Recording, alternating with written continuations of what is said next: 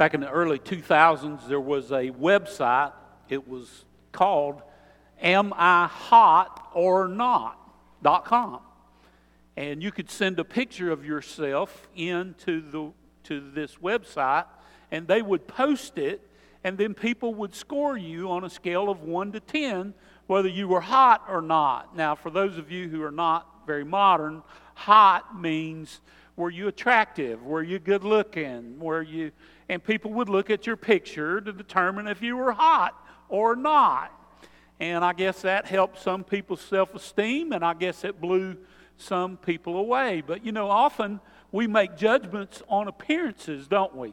I was just thinking about some of the SEC football games yesterday, and on paper it appeared that certain teams were going to win.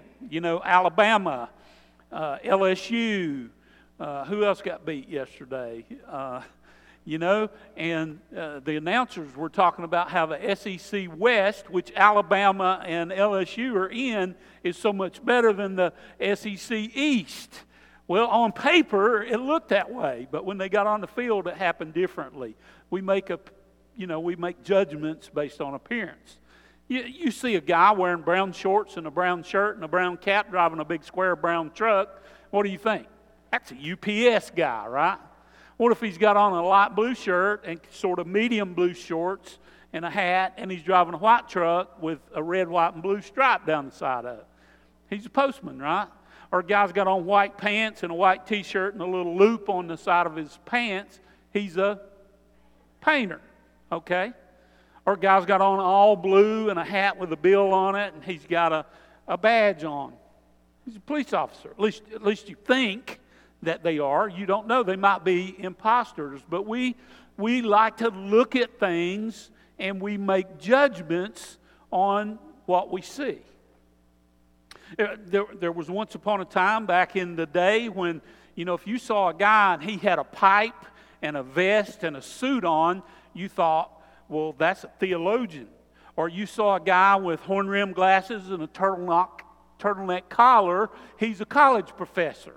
Or you saw a guy in a pinstripe suit, you thought he's mafia, he's a gangster.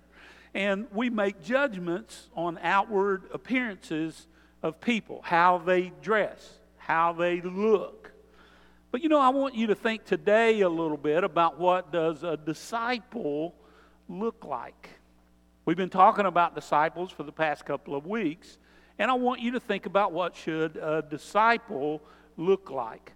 And here's a question I raised today. How can we sum up the characteristics of a disciple of Jesus Christ? Is there a certain way that people are supposed to dress?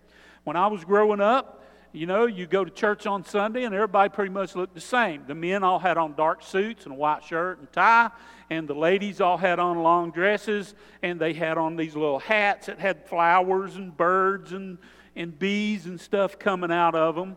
And, that's the way everybody looked on Sunday, And today, people don't dress like that anymore. What about this picture that we're going to put up here? Is this the way a disciple is supposed to look? Leonardo da Vinci painted this. This is the Last Supper, and you have Jesus and his 12 disciples all gathered around, and they're huddled in. Chances are they didn't look like that. They didn't probably have those bright colored clothes on. Of course, Da Vinci, he's a painter, and he's gonna put all the color in there and all that. Their clothes were probably dirty and dingy. They didn't take them home and wash them in the Maytag washer at night and put on clean clothes every day.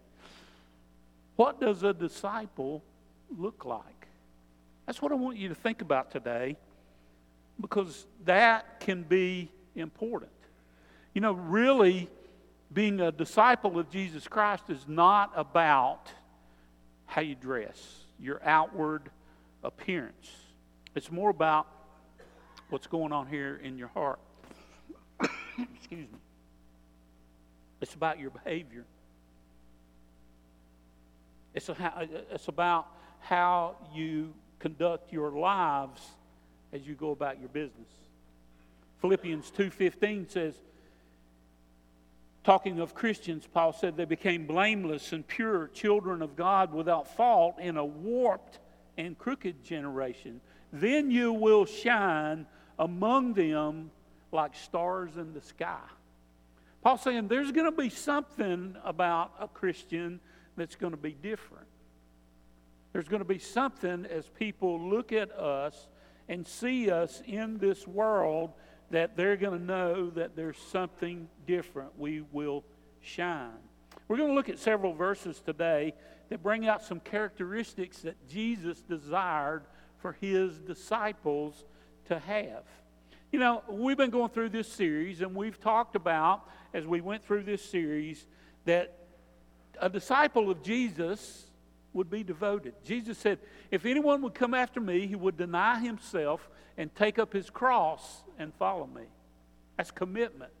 Jesus also calls us to worship together.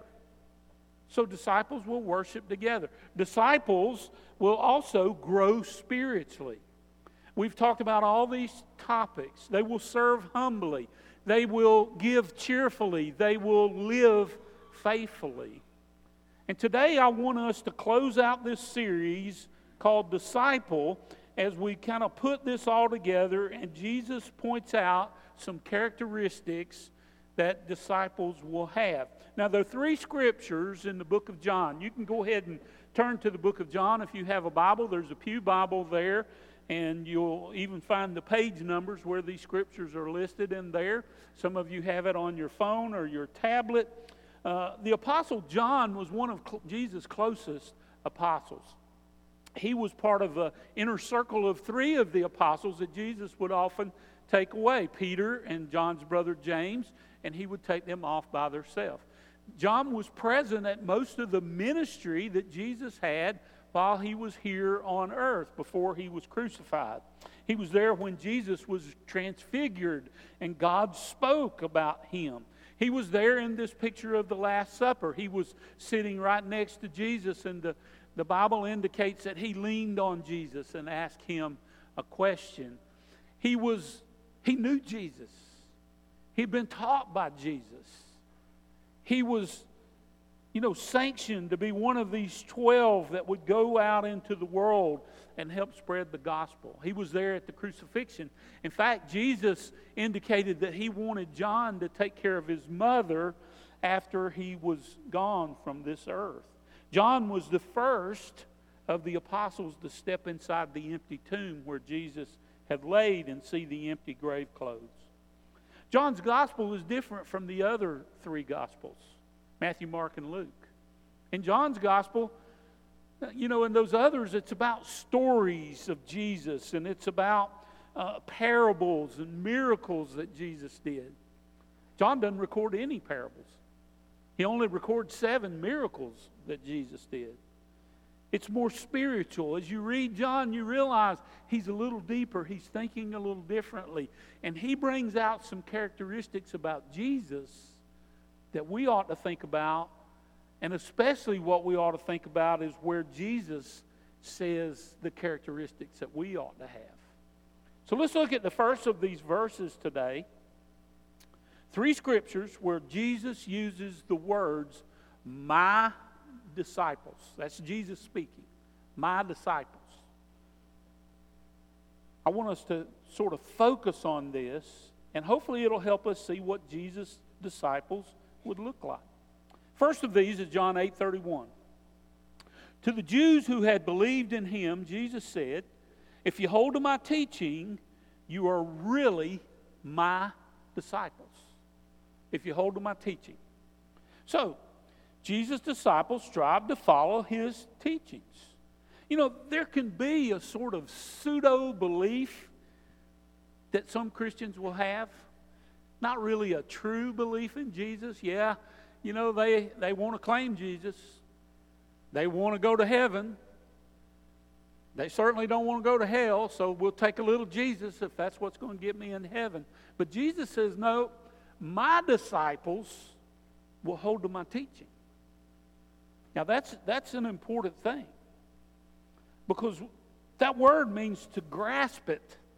In fact, the word in the original Greek language for hold can mean to abide in, to remain in, to dwell in. To dwell in Jesus' teaching. That is, to take it in and to understand it and to let it carry you as you live your life, as you go through life here on this earth. He goes on to say in the next verse, then you will know the truth, and the truth will set you free. So many people wonder why, we can't figure out what truth is. You got your truth, I got my truth. That's because they're not holding to the teachings of Jesus. So you hold to the teachings of Jesus, you're going to know the truth. And the truth will set you free. Because the truth of Jesus is going to set you free from the sin in your life. And real freedom comes from following Jesus' teaching so that we get free from the sin. Because you know what sin does to us? It drives us crazy in the long run. Sin will make you have feelings of guilt and shame. It will bring about addiction and greed and unhappiness and all sorts of negative feelings in your life. And until you let go of that, until you get forgiveness of that, you're going to always feel this burden, this struggle. You will never be free. But here's something important. Before you can know the teachings of Jesus, before you can follow and hold on to the teachings of Jesus, you got to know the teachings of Jesus. You have to know these things that are important. That's why worshiping together and growing spiritually are so important. That's why we did a whole sermon on those things. Because that is where you come to know the teachings of Jesus. And growing spiritually involves, not just coming to church, but reading God's Word and praying to God and acting on the things that you learn as you go throughout. Second verse. John 13, 34 and 35. A new command I give you, love one another. As I have loved you, so must you love one another. By this, everyone will know you are my disciples if you love one another. So love. Jesus' disciples seek to love others as he did. Now, if you think about this command, it's really, some people might say, well, that's not a new command. You can go back to the Old Testament. Jesus taught about this. In the Old Testament, Deuteronomy 6:5, it says, love the Lord your God with all your heart and soul and mind. That is a command to do that. In Leviticus 19:18, it says, love your neighbor as you love yourself. That is a command. Jesus even taught that first one, Deuteronomy 6:5. It's the first and the greatest commandment, he says, is to love God. The second one is like it, that Leviticus 19:18, to love your neighbor as you love yourself. Jesus said it's the second greatest commandment. So it doesn't seem like that's new, but Jesus put a qualifier on it. He said, as I have loved you, so must you love one another. That's what makes it new. That's what makes his command new, because they had never heard anything like this before. Well, how did Jesus love? There's a word in the Greek language. We've talked about this before.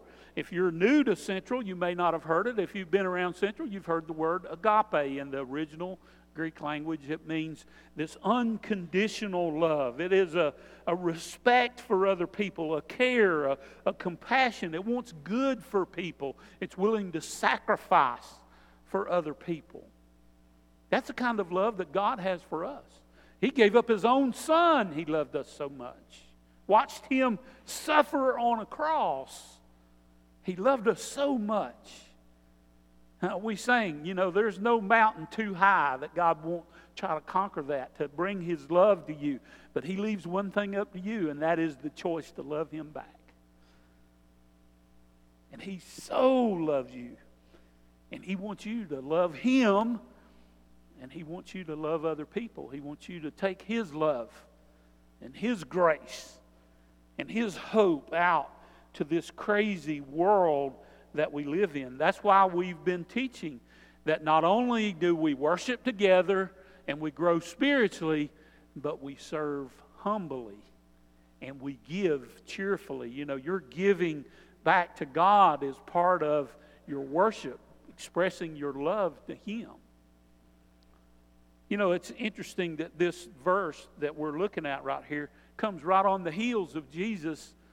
The night before He died, He knelt down and He washed dirty feet of those apostles. There's not many of you in here, I'm going to get down and wash your feet. But Jesus did. And I guess I would, because He says I need to, if you need it done. If you would have seen my cleats after the golf tournament we were in for the East Tennessee Children's Home fundraiser yesterday, you would have said, "Preacher, I ain't washing them dirty golf shoes. Those are bad." But Jesus did. He got down. He humbly served. The Son of God put Himself in the place of a servant. I can see Him getting down on one knee, taking a little basin of water and maybe a rag and wiping off those stinky feet. You know, a lot of times when it comes to love, many of us Christian people, somebody pointed out that we're like a garden hose. You know, a garden hose has a little handle on the end of it, and you pull the trigger on it, and the water comes out. And so we take that garden hose and we say, "Well, I'll put a little bit of my love over here. No, I don't like that place. I ain't going to give them no love there. I'll put a little bit over here, spray a little bit right there." But somebody said we need to be more like a soaker hose. You know, you put it out in the garden, it's got little holes in it, and water's just continuously coming out of it. And we need to be like that hose where our love, as we go about our lives, it's just continuously, the love of Christ is flowing out of us to other people in this world we live in. Third verse, John 15:8. "This is to my Father's glory that you bear much fruit, showing yourselves to be my disciples." So we're supposed to hold to His teaching, we're supposed to love others, and we're supposed to bear fruit. So Jesus' disciples show spiritual maturity in visible ways. You know, you think about bearing fruit, think about a grapevine. You know, if you see a vine growing and there's nothing on it, you don't know what kind of vine it is. But if you see grapes hanging on it, it's a grapevine. The grapevine was actually the symbol of God's people in the Old Testament. And Jesus even did a teaching about grapevines. You'll find that in John chapter 15 right here. It's just before this verse that we just read. And I just want to take you through that. Verse 15, chapter 15, verse 1, Jesus said, "I am the true vine, and my Father is the gardener." So God planted a vine. He's cultivating the vine, and Jesus is the vine. And on a vine there are branches. That is the disciples of Jesus Christ. In verse 2 there, He says, He cuts off every branch. That the first kind of vine, there are 4 kinds He talks about, are branches, bears no fruit. So the ones that don't bear any fruit, He's just going to get rid of them. You know, that's the way they pruned the vines so they would get more lush and grow more grapes. If a branch did not have any grapes growing on it, they would cut that off so the nutrients would not be wasted on an unproductive vine. They would go to the branches that had the grapes on it. Then He goes on to say, while every branch that does bear fruit, there's the second one, bears some fruit, He prunes. So He's going to, if there's a little fruit there, He's going to work with you. He's going to do it. It goes on to, He will, then it says, the third kind of vine, so that after pruning it will bear even more fruit. So He's going to help mature you as this vine that is bearing this fruit. Now it says here in verse 3, you are already clean.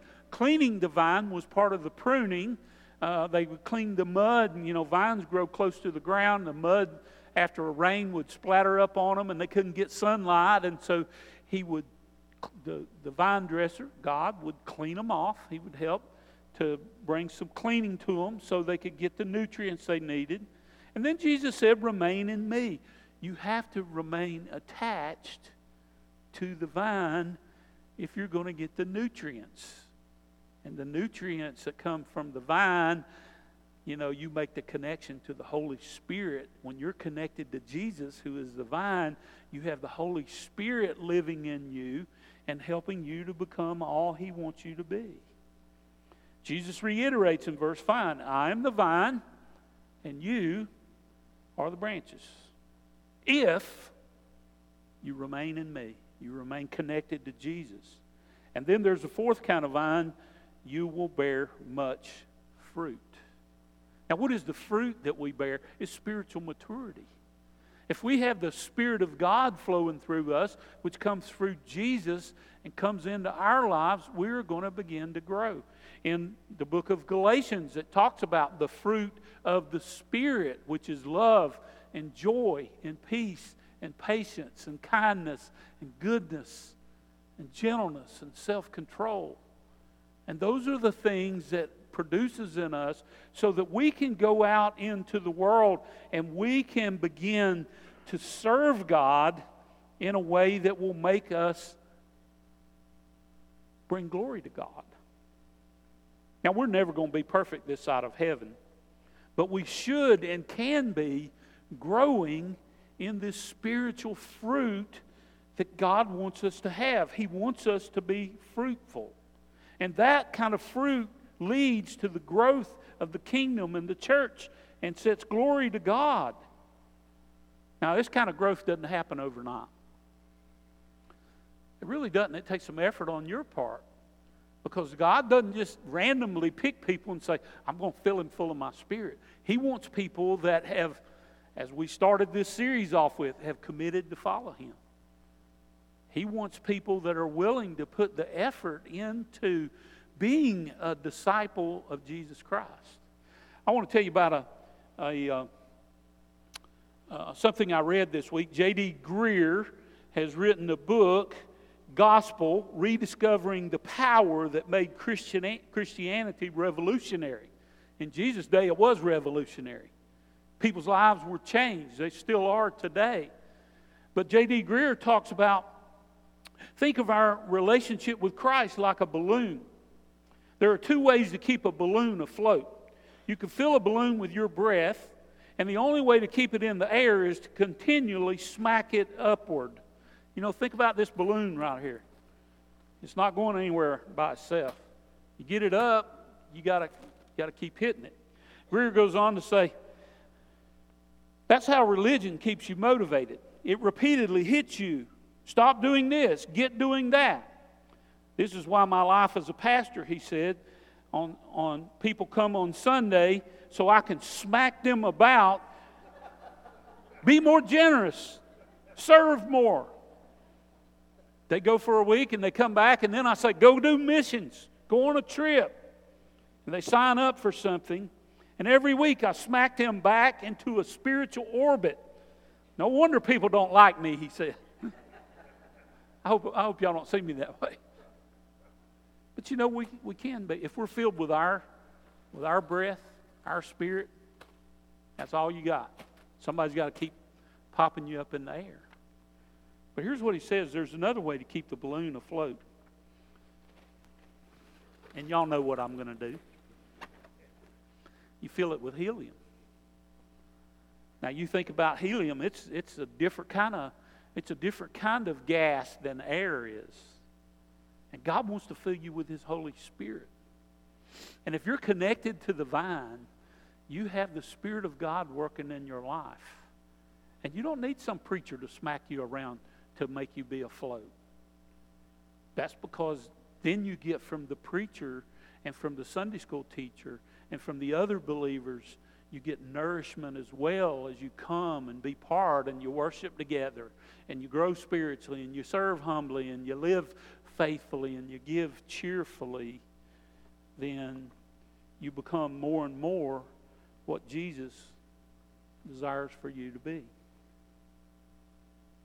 Here's our connection point. As we grow closer to Jesus, we will become more like the disciples Jesus desires. He's got something in mind for you. He's got something He wants you to be. And it all happens when we strive to know and understand and follow Jesus.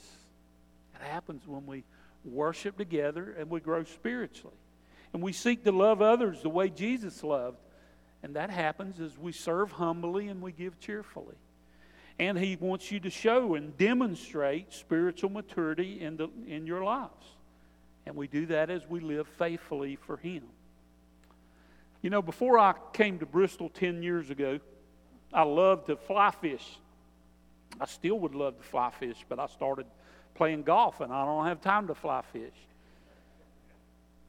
And there were some places I would always go to, the Smoky Mountains, just about always where I did my fly fishing. And there's a place up in the Smoky Mountains where it was absolutely gorgeous. And it just seemed when I went there, I caught more fish, and they were bigger fish, and I always enjoyed myself. And it was a place where you had to hike 3 miles to get to. But one day I was fishing, and I noticed there's never anybody fishing up here. Why? Why doesn't anybody fish up here? Have I found the long-lost, trout place to fish in the Smokies? And it just kind of hit me one day. You know why nobody fishes up here? Because it's so stinking hard to get here. You got to hike 3 miles. And if you want to fish early in the morning, there's a backcountry camping site there where you got to backpack the day before and camp. And then you get up in the morning early and go fishing. And man, it was beautiful, and the fish.